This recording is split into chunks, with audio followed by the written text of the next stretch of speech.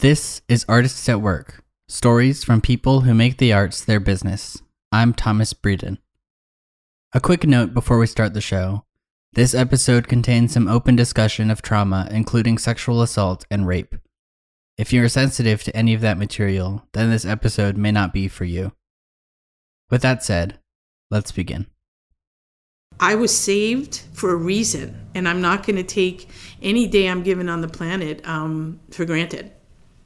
So it's very important that I use whatever voice I have left to help people who have either suffered trauma or feel like they are just not being treated fairly or being marginalized intentionally.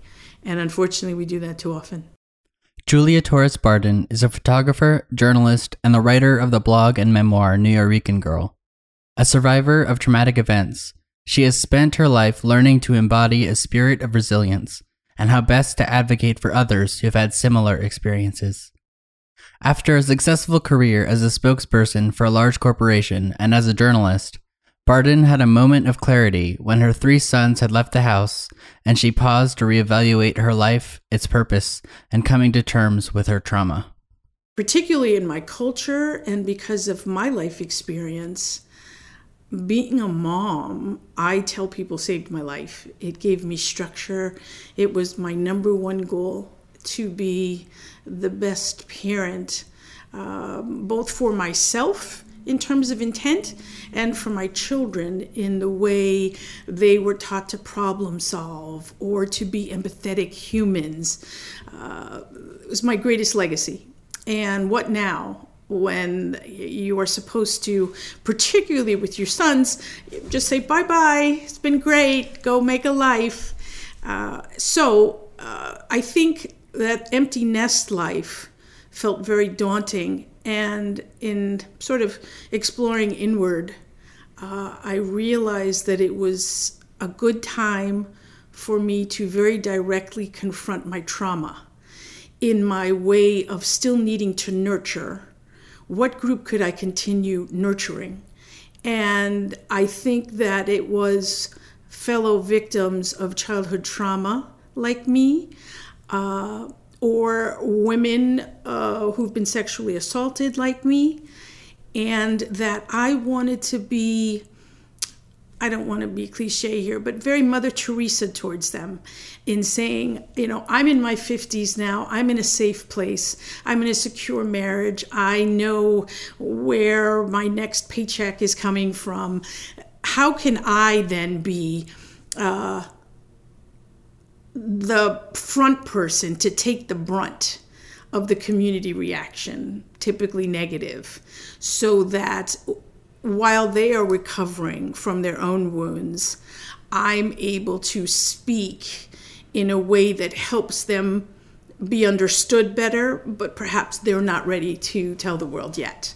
And so it sort of became, for me at this time, I would now tell you, I'm a trained advocate with a pretty nice resume of corporate success, of journalism, and having won a couple of awards, which shocked me. I had no idea I could do that.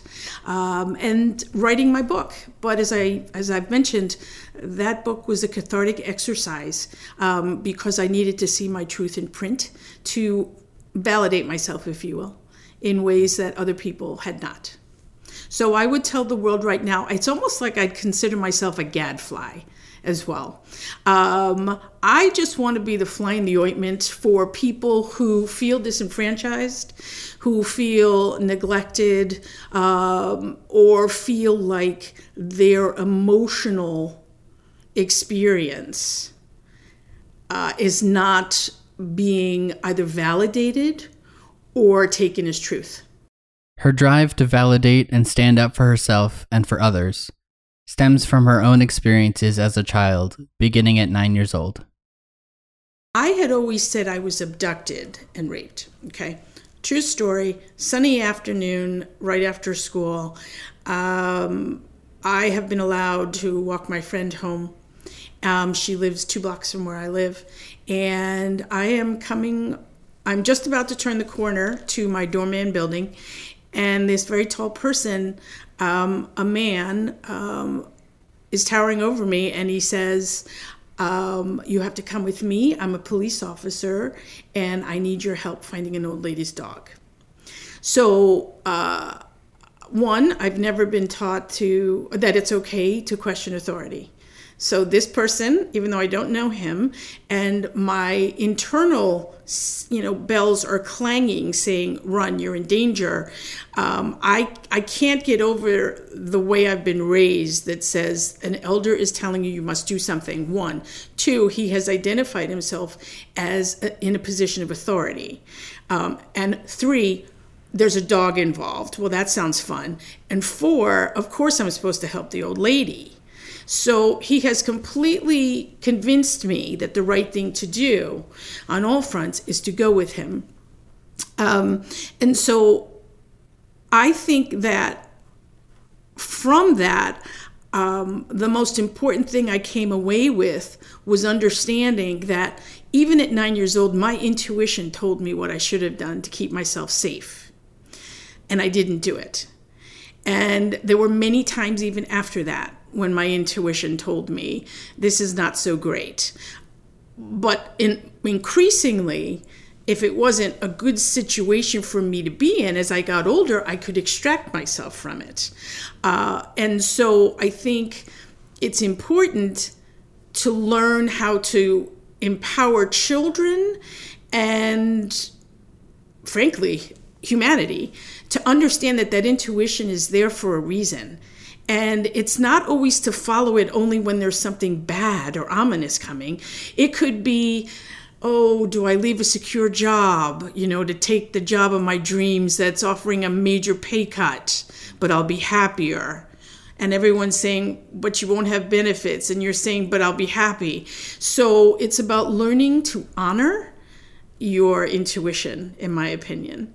And then there is the damage I felt to my self-concept when my father relinquishes his parental rights after a 2-year legal battle so that I can be adopted by my stepfather.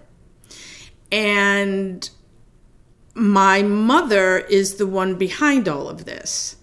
And so at the time, she's trying to convince me that this is because my life will be better. And as I'm having my children, and I'm saying, wait a minute, to change their last name overnight is horrible, no matter what the circumstances, because it's sort of like erasing who they built themselves or defined themselves to be. And so, you immediately blame the two people that you live with, the stepfather and the mother. But increasingly, particularly as I'm in my 20s and deciding who am I going to marry, I'm realizing that my father abandoning me also defines me. And how am I going to deal with that? So I feel like the first thing was a crime. The second is an emotional crime. There are all different scenarios in my childhood trauma that cross over into different sectors of life. For example, I realized, okay, I went to school the next day after I had walked through a cement maze, figured out how to get home on my own, and asked to take a bath at 5 o'clock. And what kid asks to take a bath at 5 o'clock, right?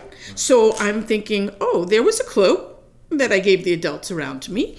But how could I concentrate in school the next day? How could I focus? And so why didn't the teachers notice? And so I decide, well, if no one's noticing, then I guess I'm not worth it. It's about me. This happened because I'm not good enough, or because I shouldn't have gone with him, or the people I thought cared, they don't, so I'm dumb. So you internalize a lot of that, and learning how to turn the negative into a positive, if you will, the idea of resilience, of changing that internal message, is something that unfortunately can't be taught. But I am so lucky that eventually I possess it. Eventually I start to define my life in how those things happened as a lesson, but they're not a life sentence. She began to redefine her life with the help of a therapist by discovering the meaning and value of resilience.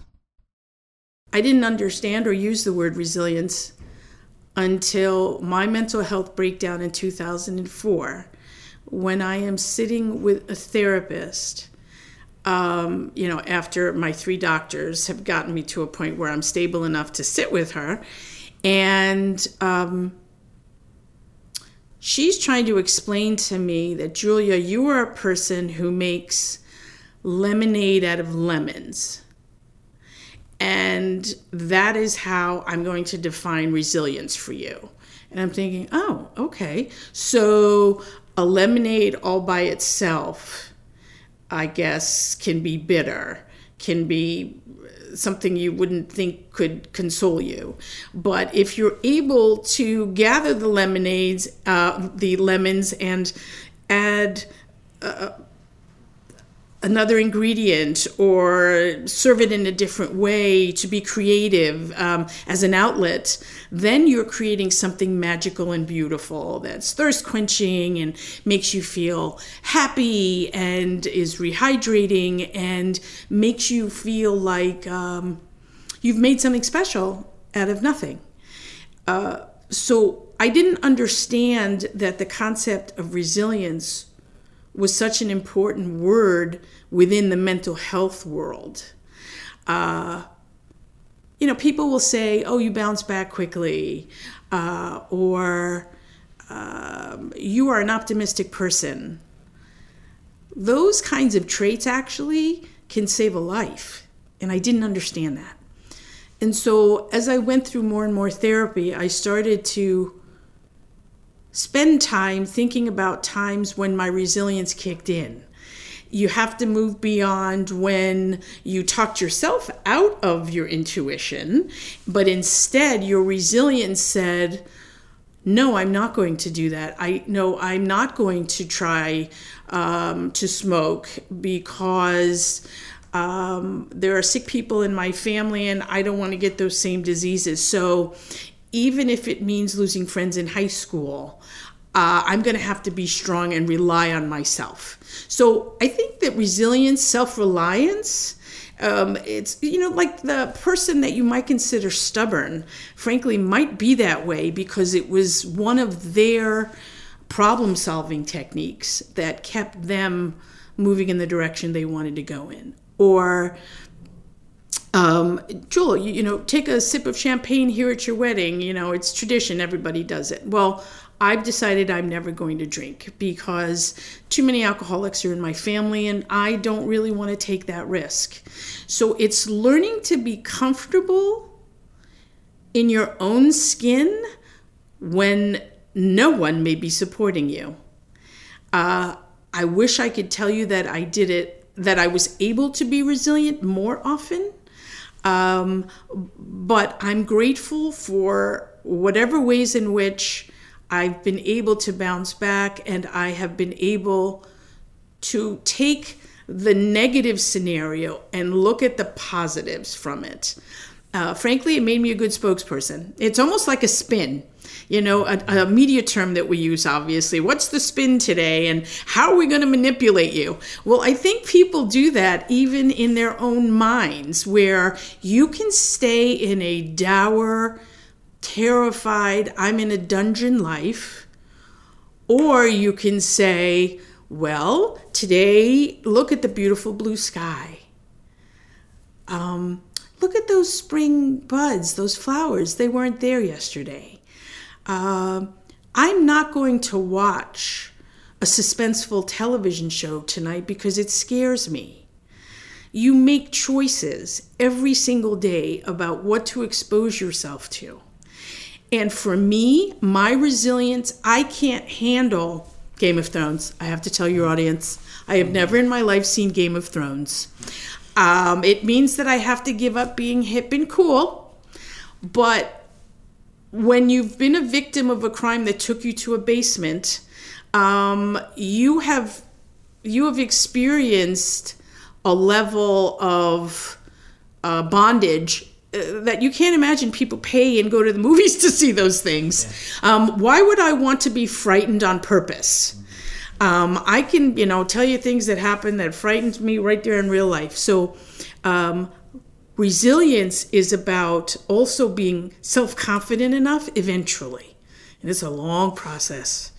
And I would not tell you I was resilient until like last week.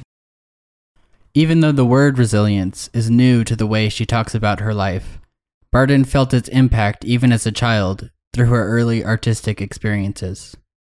I remember, for me, it was color forms when I'm 3, 4, 5 years old. And literally, color forms, do you know what they are even? They're vinyl pieces that you were able to stick on cute little pictures in the cardboard box, and maybe put Mr. Captain Kangaroo over here on the left by the sunny window, or tomorrow he could be over here by the horsey.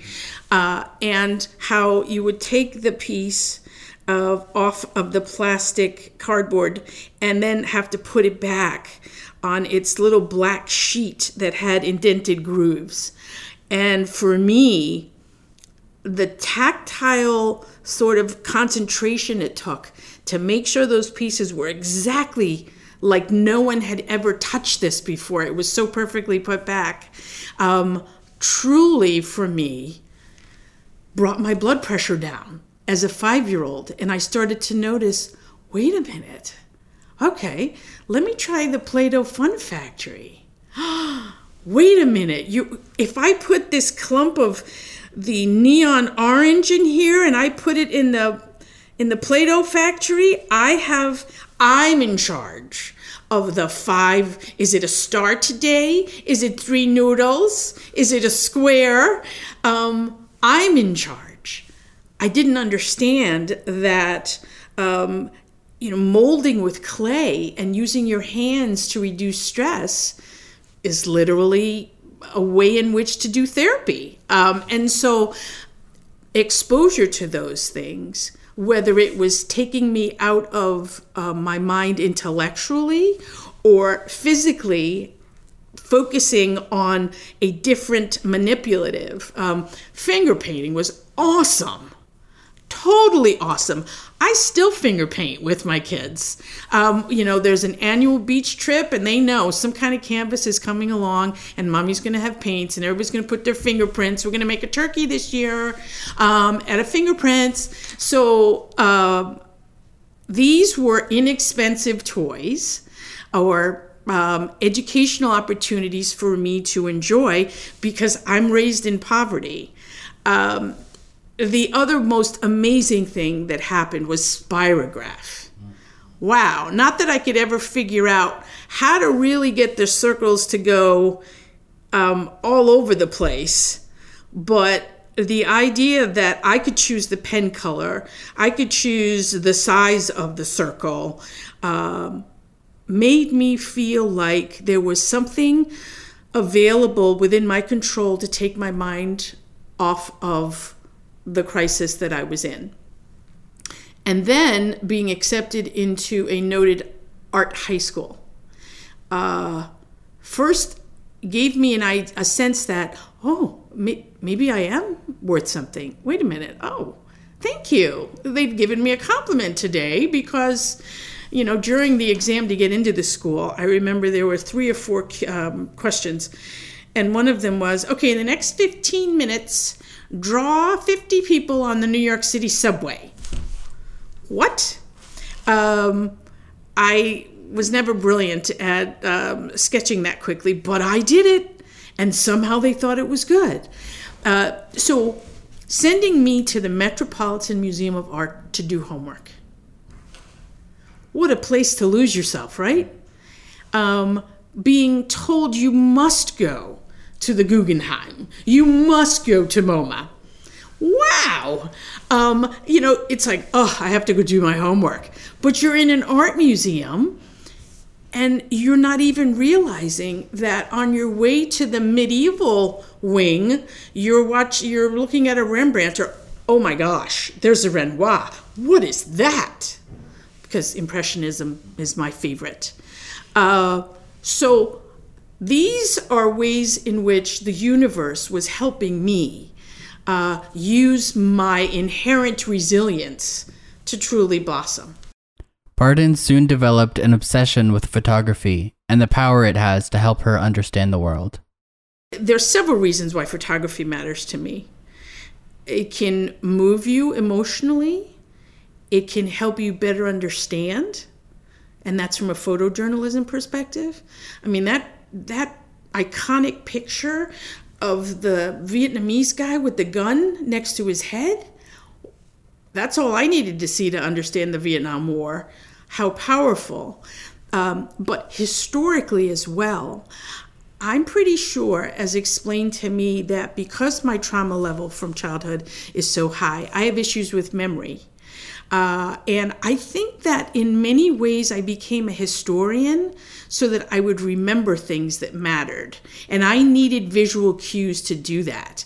And so for me to be able to document my life, where I was at, what the flower in Central Park looked like in 1970, then it takes you back to, oh, that's right, and we were at the bandshell, and we were eating ices, and I don't know, everybody was on rollerblades. It's little cues for me that come through images. Watching your children grow, a loved one who doesn't visit often, and those pictures that allow you to stay connected to them, in my opinion, is an art form that truly saved my life. Whether it was to be creative with it or whether it was to soothe me, there is nothing like a book of photographs to me, whether it's my own scrapbook or a book on Renoir, Matthew Brady or Ansel Adams, because I'm looking at Ansel Adams, oh, it's a picture of one leaf. Whoop-de-doo. Ah, okay, well, you're a city kid, so for you, nature is pigeons, squirrels, and rats.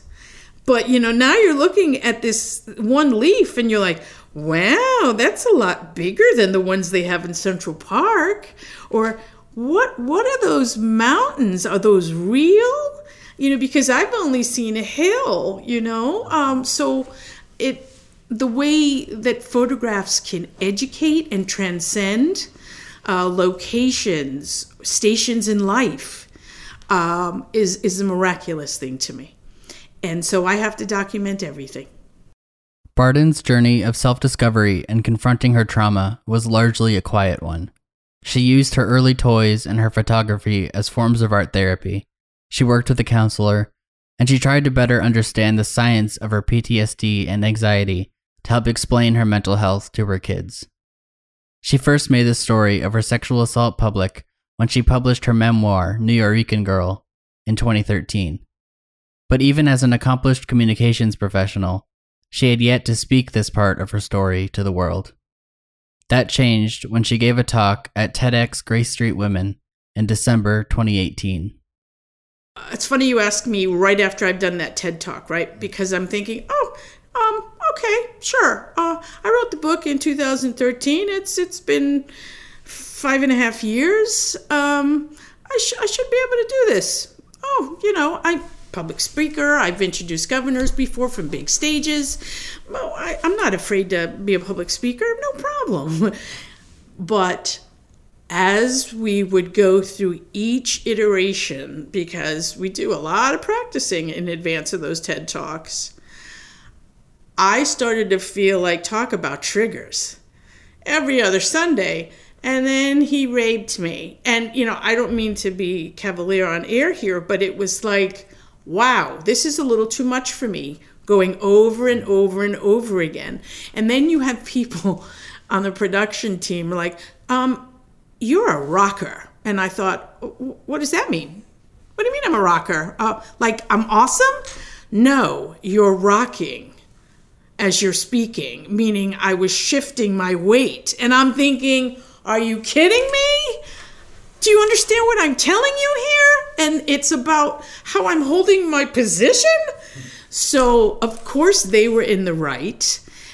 So to have myself critiqued while I'm telling you these really in-depth details about things, because while we practiced, I shared even more about the specific experience and realized I was not comfortable going there. And the team thought, oh, maybe we need to give trigger warnings. So we had that whole conversation. If you remember, our MC actually came out and said, now we're going to do some talks that might be a problem for some people in the audience.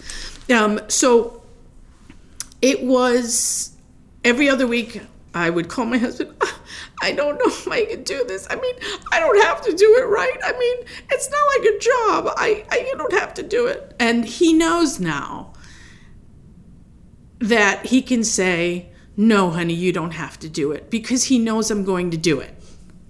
But he's just been given a script, right? So he knows leading up to every event that I do, at the 5-day mark, she's going to start to get twitchy. 2 days before, she's really going to start feeling like, nope, can't go, sorry, not sure. Morning of, incredibly quiet, don't touch her, don't look at her, just open the door, anticipate her motion, and let her do her thing. And then afterwards, there is a level of exhaustion like I have just run the New York City Marathon. So I thought, I wrote this all down in a book. How can it be so hard to now talk about it again? But particularly in Richmond, where I am known as that former spokesperson, the really tough person who testified at the General Assembly about the smoking ban, boy, that Julia, she can scare you, she's very effective. And now I'm here to tell you, excuse me, my name is Julia, and when I was 9, something really bad happened, and if you could please just be sympathetic and quiet and kind, I'd really appreciate it. I knew that I was going to change the way in which people saw me, and I had to get prepared for that too. So between the literal machinations of preparing for the speech and the emotional component, I was a wreck. I was a mess. And that's where the idea that, to get back to resilience, you're making lemonade out of lemons. So I gave you 14 minutes. Half of it was the lemons and half of it was the lemonade. I had to tell you what the lemons were so that you would enjoy the lemonade. But it was very, very difficult. So I do not have my act completely together, but I know that opening myself up and expressing my vulnerabilities so that I can help other people at a younger age like you, or people in my Hispanic community who are still raising their children not to question elders. That's got to stop. You've got to make a child feel like they're empowered to save themselves rather than go off with that adult who might violate them. So I want to stay focused on the price I paid and not being angry or cynical or devastated by it. That will always be there. But predominantly, it's about how do I turn that horrific event into a way in which to engage my current community and the current generation, the young children, to feel like someone's listening, that somebody understands. For example, in Puerto Rico right now, you have all these children who were trapped for Hurricane Maria. And then you have the President of the United States, who's supposed to be Santa Claus, who came to the island and threw paper towels at us as though we don't matter.